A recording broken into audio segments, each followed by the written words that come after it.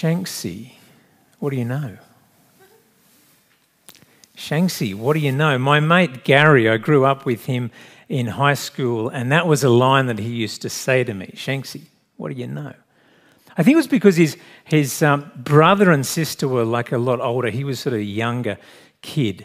And so his dad was a bit older than our dads. And it just felt like a slightly different generation, that question. Did anyone get asked that? What do you know? Okay, it's probably an older one. What do you know? We live our lives out of what we know. What we know is really, really important. It makes up our worldview, what we know. How do you get to what you know? Family of origin is a big thing, what we were taught as kids by our family. Sometimes it's quite false, but it's what we know and what education we've been given and what experiences we've had in life, what our street smarts are. Every time we interact with other people, we are engaging in a collision of knowings, aren't we? Because everything that you hear, you're hearing stuff from the pulpit here, from the sound system, and what you know has formed a filter. And you're hearing it and processing it, and it changes your assumptions about what it means. What do you know?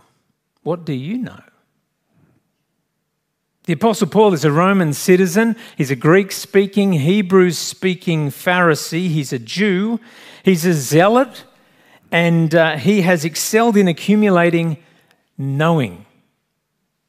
He knows a lot about the rules that the traditions of the Pharisees have taught, and he knows a lot about the Old Testament.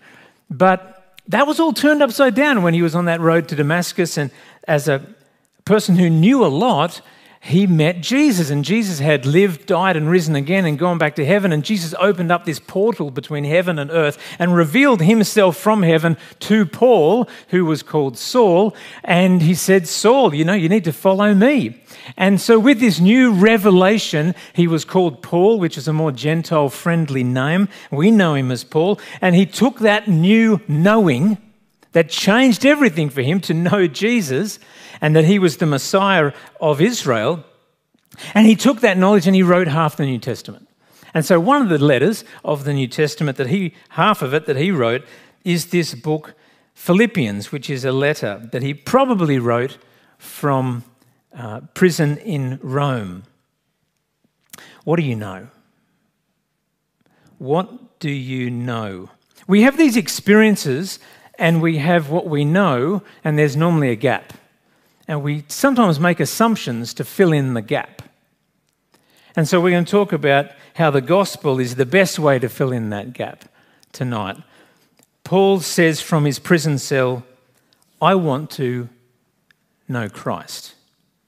That's what I want to know. I want to know Christ, to know who he is, but the best way you'll find out who Christ is or who Paul thinks that Christ is by understanding what he has done. That's the best way to understand Christ. Paul writes, I want to know Christ, yes, to know the power of his resurrection and participation in his sufferings, becoming like him in his death, and so somehow attaining to the resurrection from the dead. You know what's interesting in this wonderful letter, the book of Philippians? In about a chapter's time, we'll get another cracker of a memory verse where he says, do not be what about anything? Anxious. Do not be anxious about anything, but in every situation, by prayer and petition, present your requests to God, and the peace of God, which transcends all understanding, will guard your hearts and minds in Christ Jesus.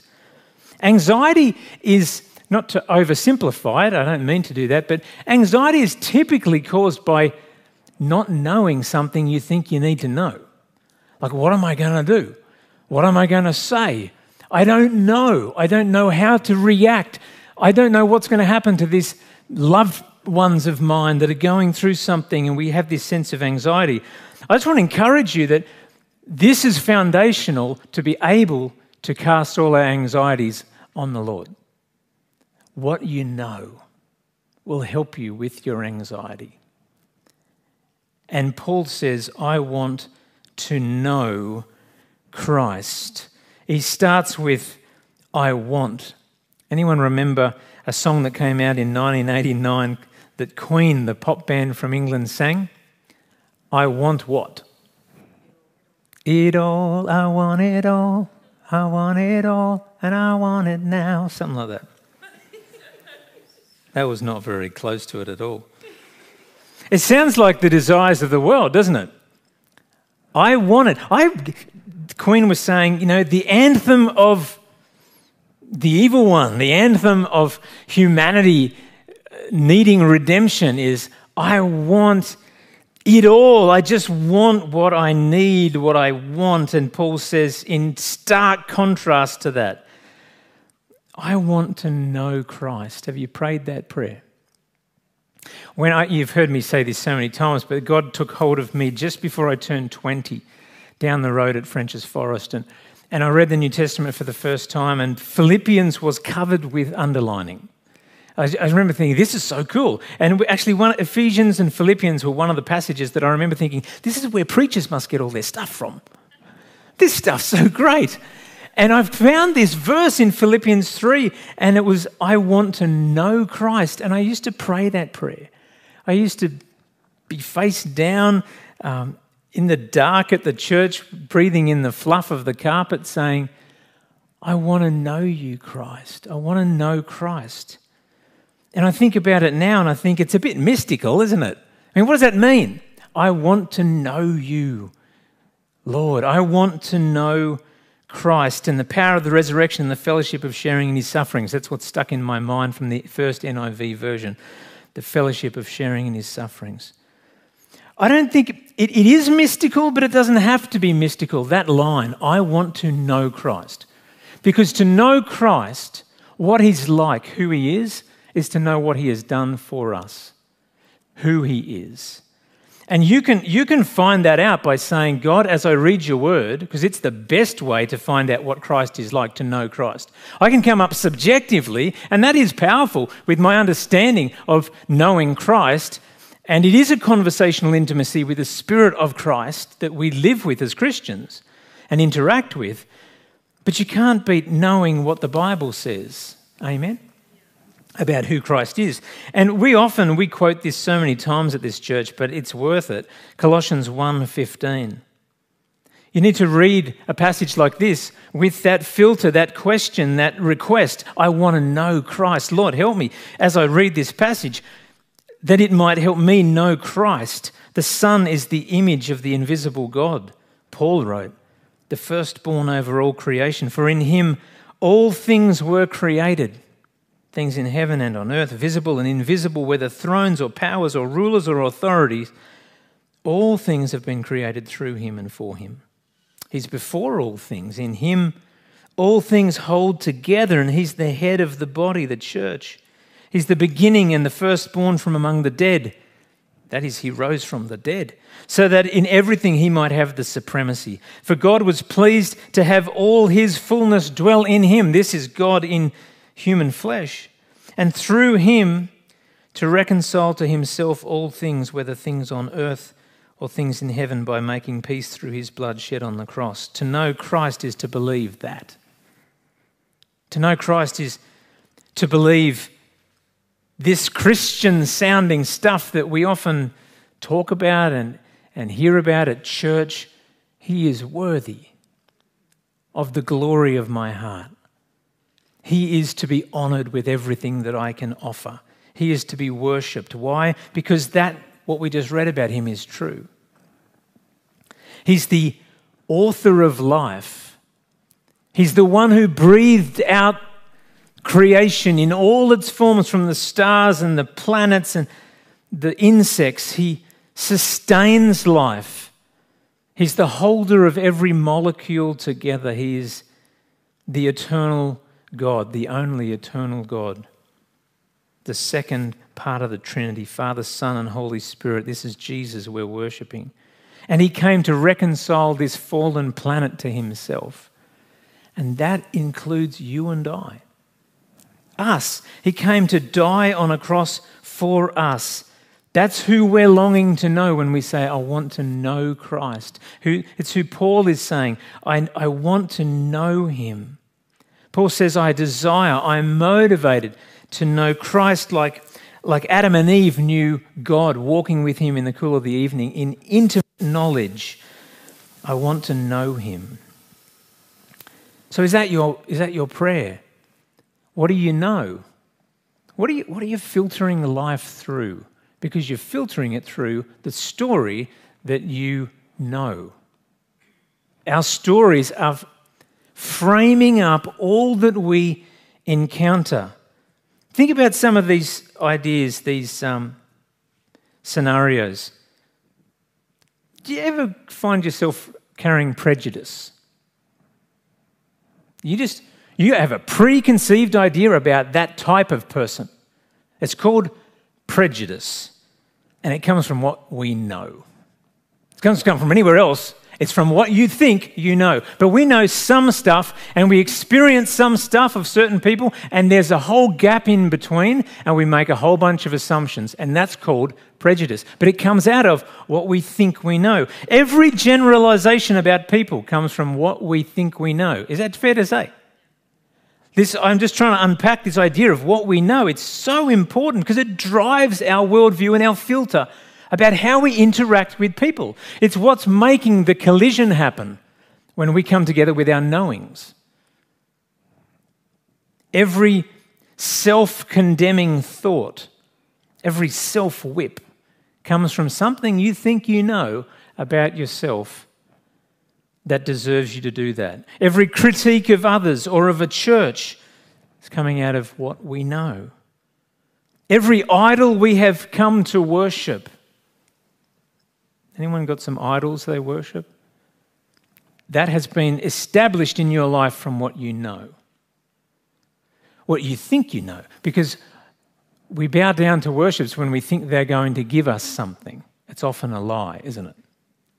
What do you know? Paul says, I want to know Christ. Some of us know things that we told ourselves as kids, like, I will never. That's called an inner vow. And it's something we know, but it's a lie. So you've got to be careful about what you think you know, don't we? What do we know? Paul says, I want to know Christ and the power of the resurrection. I want to know the gospel. I want to know what Christ has done and who he says I am by what he did for me. Every hunch about our future, which is driving the anxiety sometimes we feel, where's it coming? My thesis is pretty clear, isn't it? I think it's from what we think we know. I think it's from what we think we know. Because when you wake up at 4 o'clock and it's like you're processing this stuff, it's all what I think I know, and the gap between my experience and what I know, I'm going to fill that in. Probably with anxiety, with anxious thoughts. Every pessimistic thought, every anxious thought. The gospel is good news. It really is.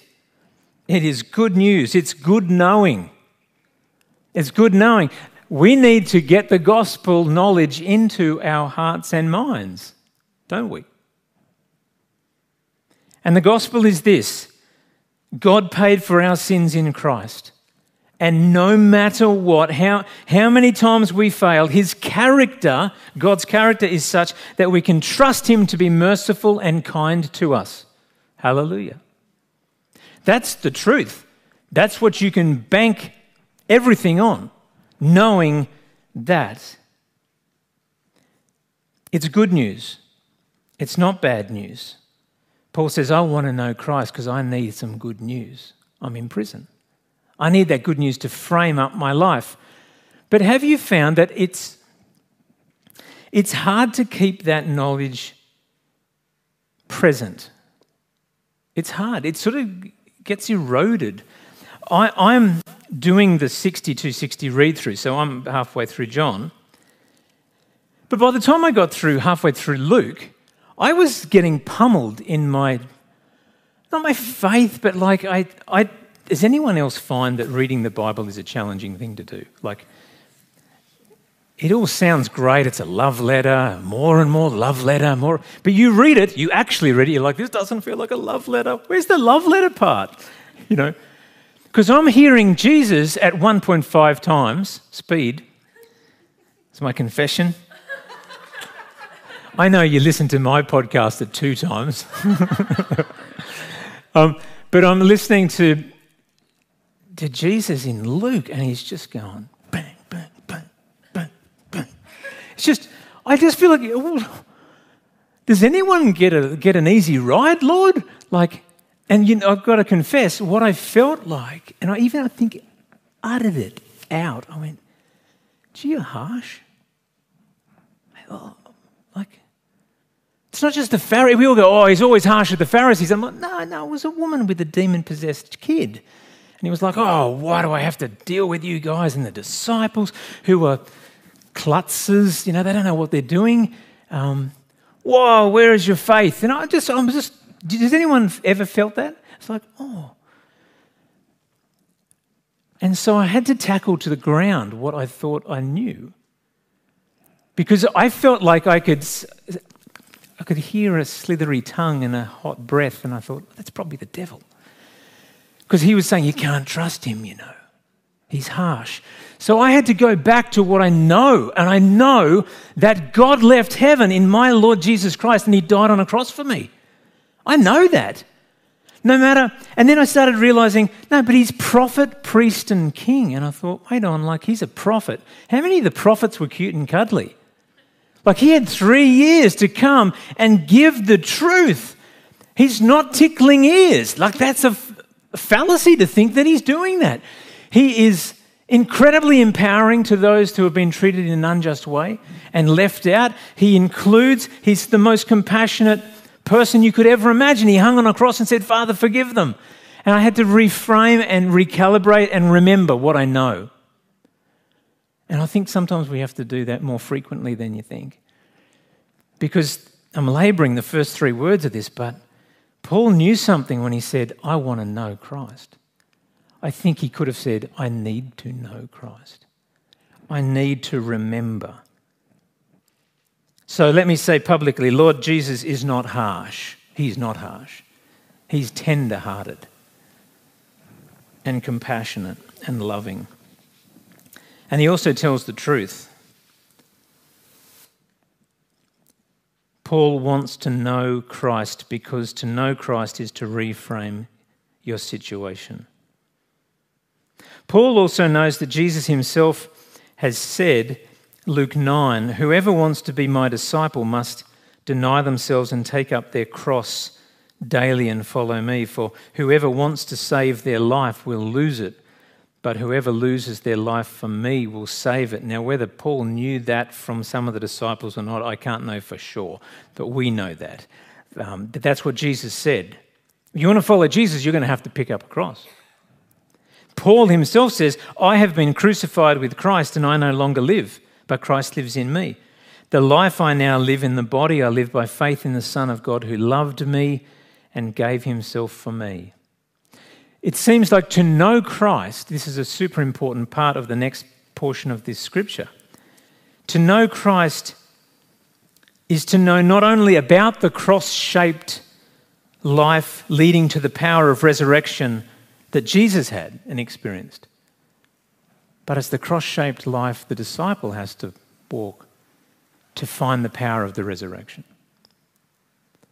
Because there's a cross for us to bear, not to pay for our sin, but to, in a quite a mysterious way, to access the power of the resurrection. Paul says, I want to know Christ, yes, to know the power of his resurrection. We all want that.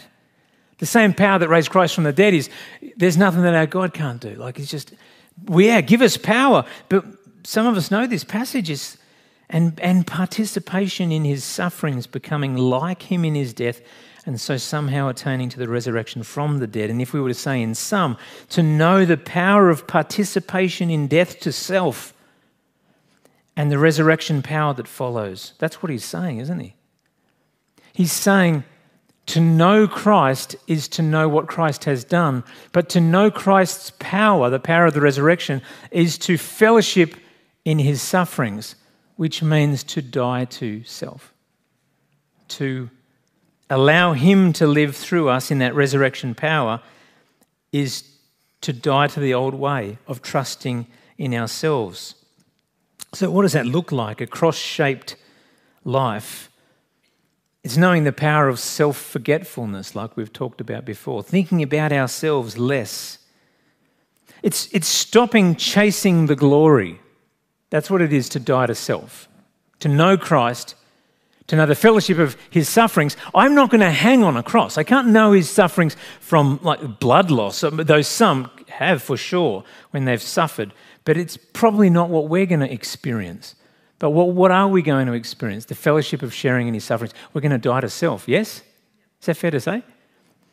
That the cross we bear is one of humility, of saying no to the self that wants to chase all the glory.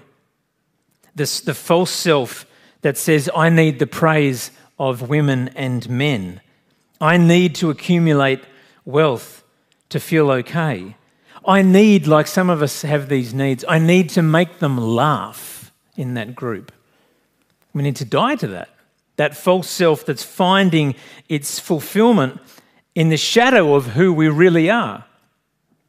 That dark side of our spiritual gift that wants to do something powerful but take the glory for ourselves. There's all sorts of ways that self gets in the way.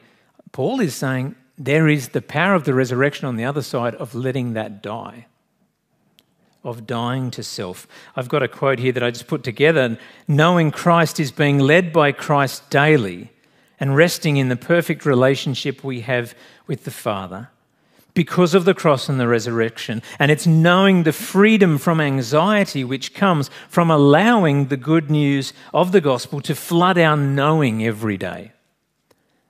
Anxiety is dealt with as we let the truth of the gospel flood through our life every day. This is the truth. It's not me who lives, but Christ who lives in me.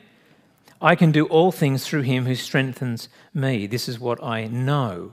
The only way that we can access this is to die daily to ourselves. Amen? So this is the great secret. To know Christ is to know the gospel. He had to die on a cross before he rose again. And that's what he invites us to do.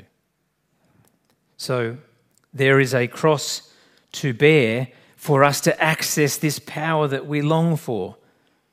Paul says, not that I have already obtained all this or have already arrived at my goal, but I press on to take hold of that for which Christ Jesus took hold of me. Now, these are preaching words, aren't they? We know these ones.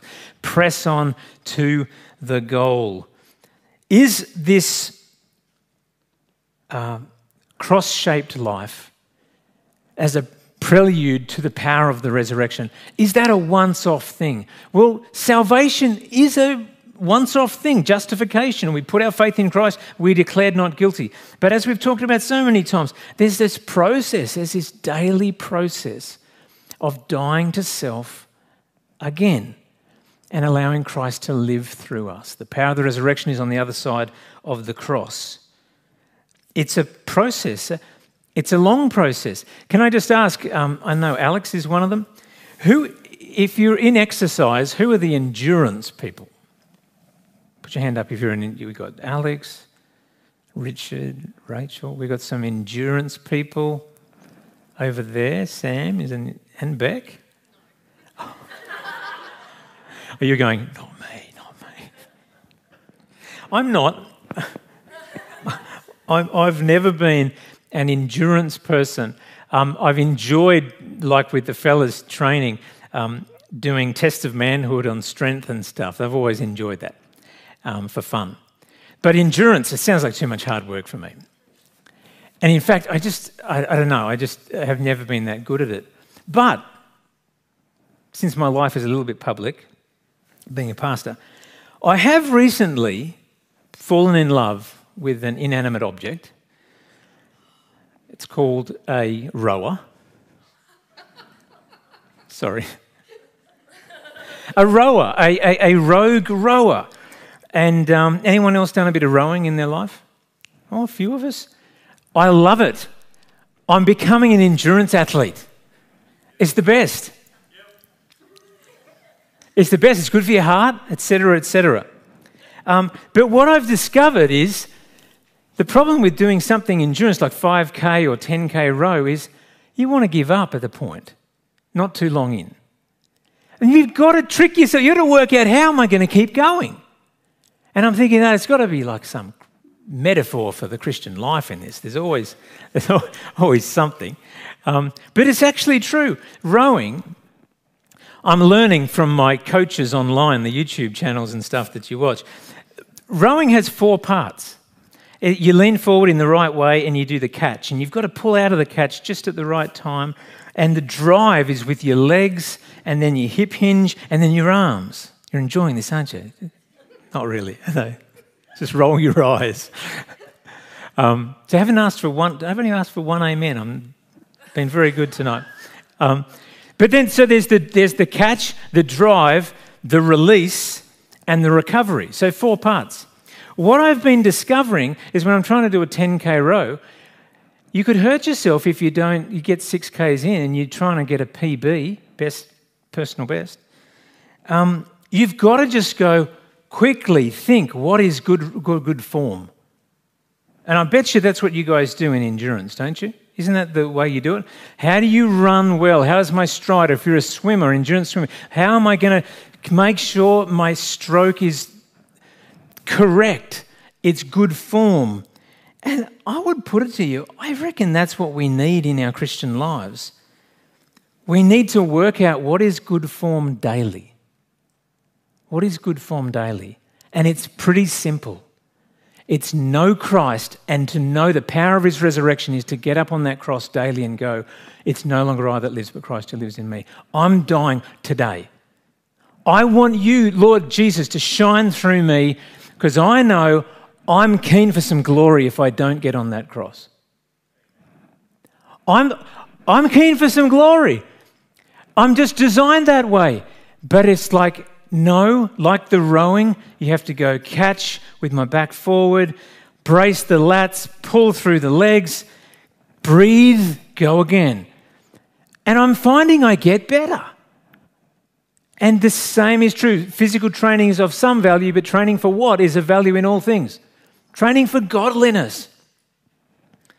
I think there's something super powerful in this, and this is what Paul goes to. You might think I'm being silly, but it's exactly what he says in his little sermon. He goes, endurance athlete.